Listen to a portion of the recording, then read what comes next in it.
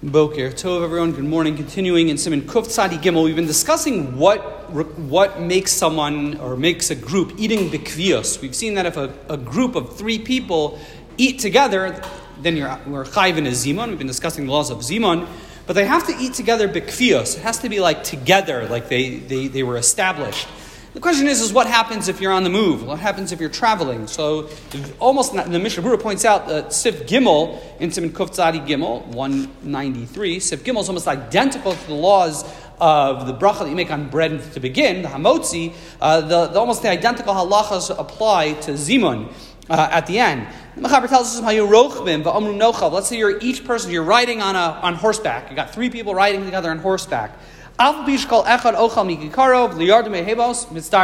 though they didn't get down from their animal, you're each on your own horse. Modern day example, you're all riding motorcycles, and you're traveling. You didn't stop. You're riding motorcycles together. That might be a little hard because on animals at least you can hear one another. I assume that's the case. You have to hear one another. It's considered b'makam echad, not a problem. However,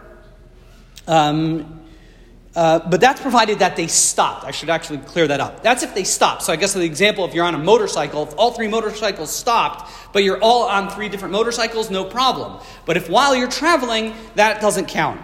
The Mishnah Berurah says, well, what's the story about, let's say you're all on a boat, and or let's say, what about an agala? Let's say you're on a carriage. Let's say you're all in a carriage of some sort.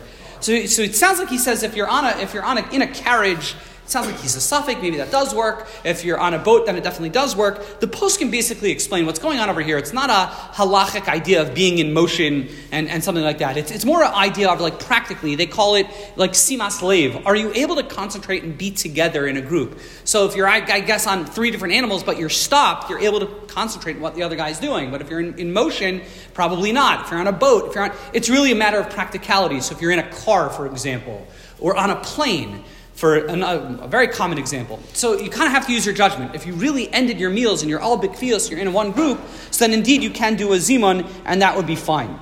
The Ramah continues a very fascinating halacha. He says, "A minhag shlo l'zamin v'es ovei kochavim." The minhag is we don't do a mizumin, we don't do a zimun in the house of a guy. And it's not so clear why that halacha is. And the Ramah says, when nira li hatam, I think the reason is, because even though you might be eating all three of you together at the same table, nonetheless, you don't do a zimun. Why? Because we're afraid of the non-Jew. Why? You're afraid of the non-Jew, and therefore it's considered in my mind that I didn't eat bekeva. And he explains ve'od, an additional, I think it's more of an explanation of what that means, is yesh lachish l'sakana, the concern, there's actually a concern of fear. Now, if you, again, as we pointed out yesterday, when you bench with the mezumin, you're really supposed to bench out loud. The concern is if you're benching out loud, what happens when you get to something that's called the berchas ha'orchim? The Gemara tells us that if you're a guest, you should make a special prayer for the host. So we do that in the harachamans towards the end. We'll talk about that a little bit later in Siman Reish Aleph.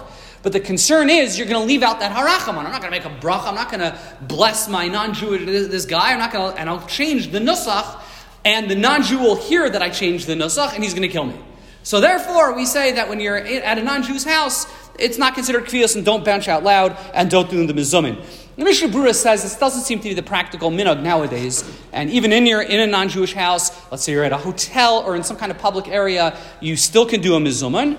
What about this last issue about reciting the harachaman? It's always confusing. You ever know at the end of benching, the harachaman, what do you recite? If you're in your house, you recite one prayer. If you're an orech, if you're a guest in somebody else's house, you recite a different prayer. What do you do if you're in a public area? A non-Jew's house, a hotel, somewhere in the middle of nowhere? The Mishnah Berurah really gives two options. He says what you can say is harachaman yishlach lanu bracha meruba bahali chasenu v'yishasenu ad olam.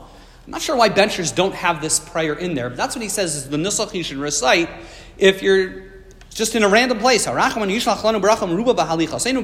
may God send us blessing, great abundance of blessing in our travels and in our dwellings forever.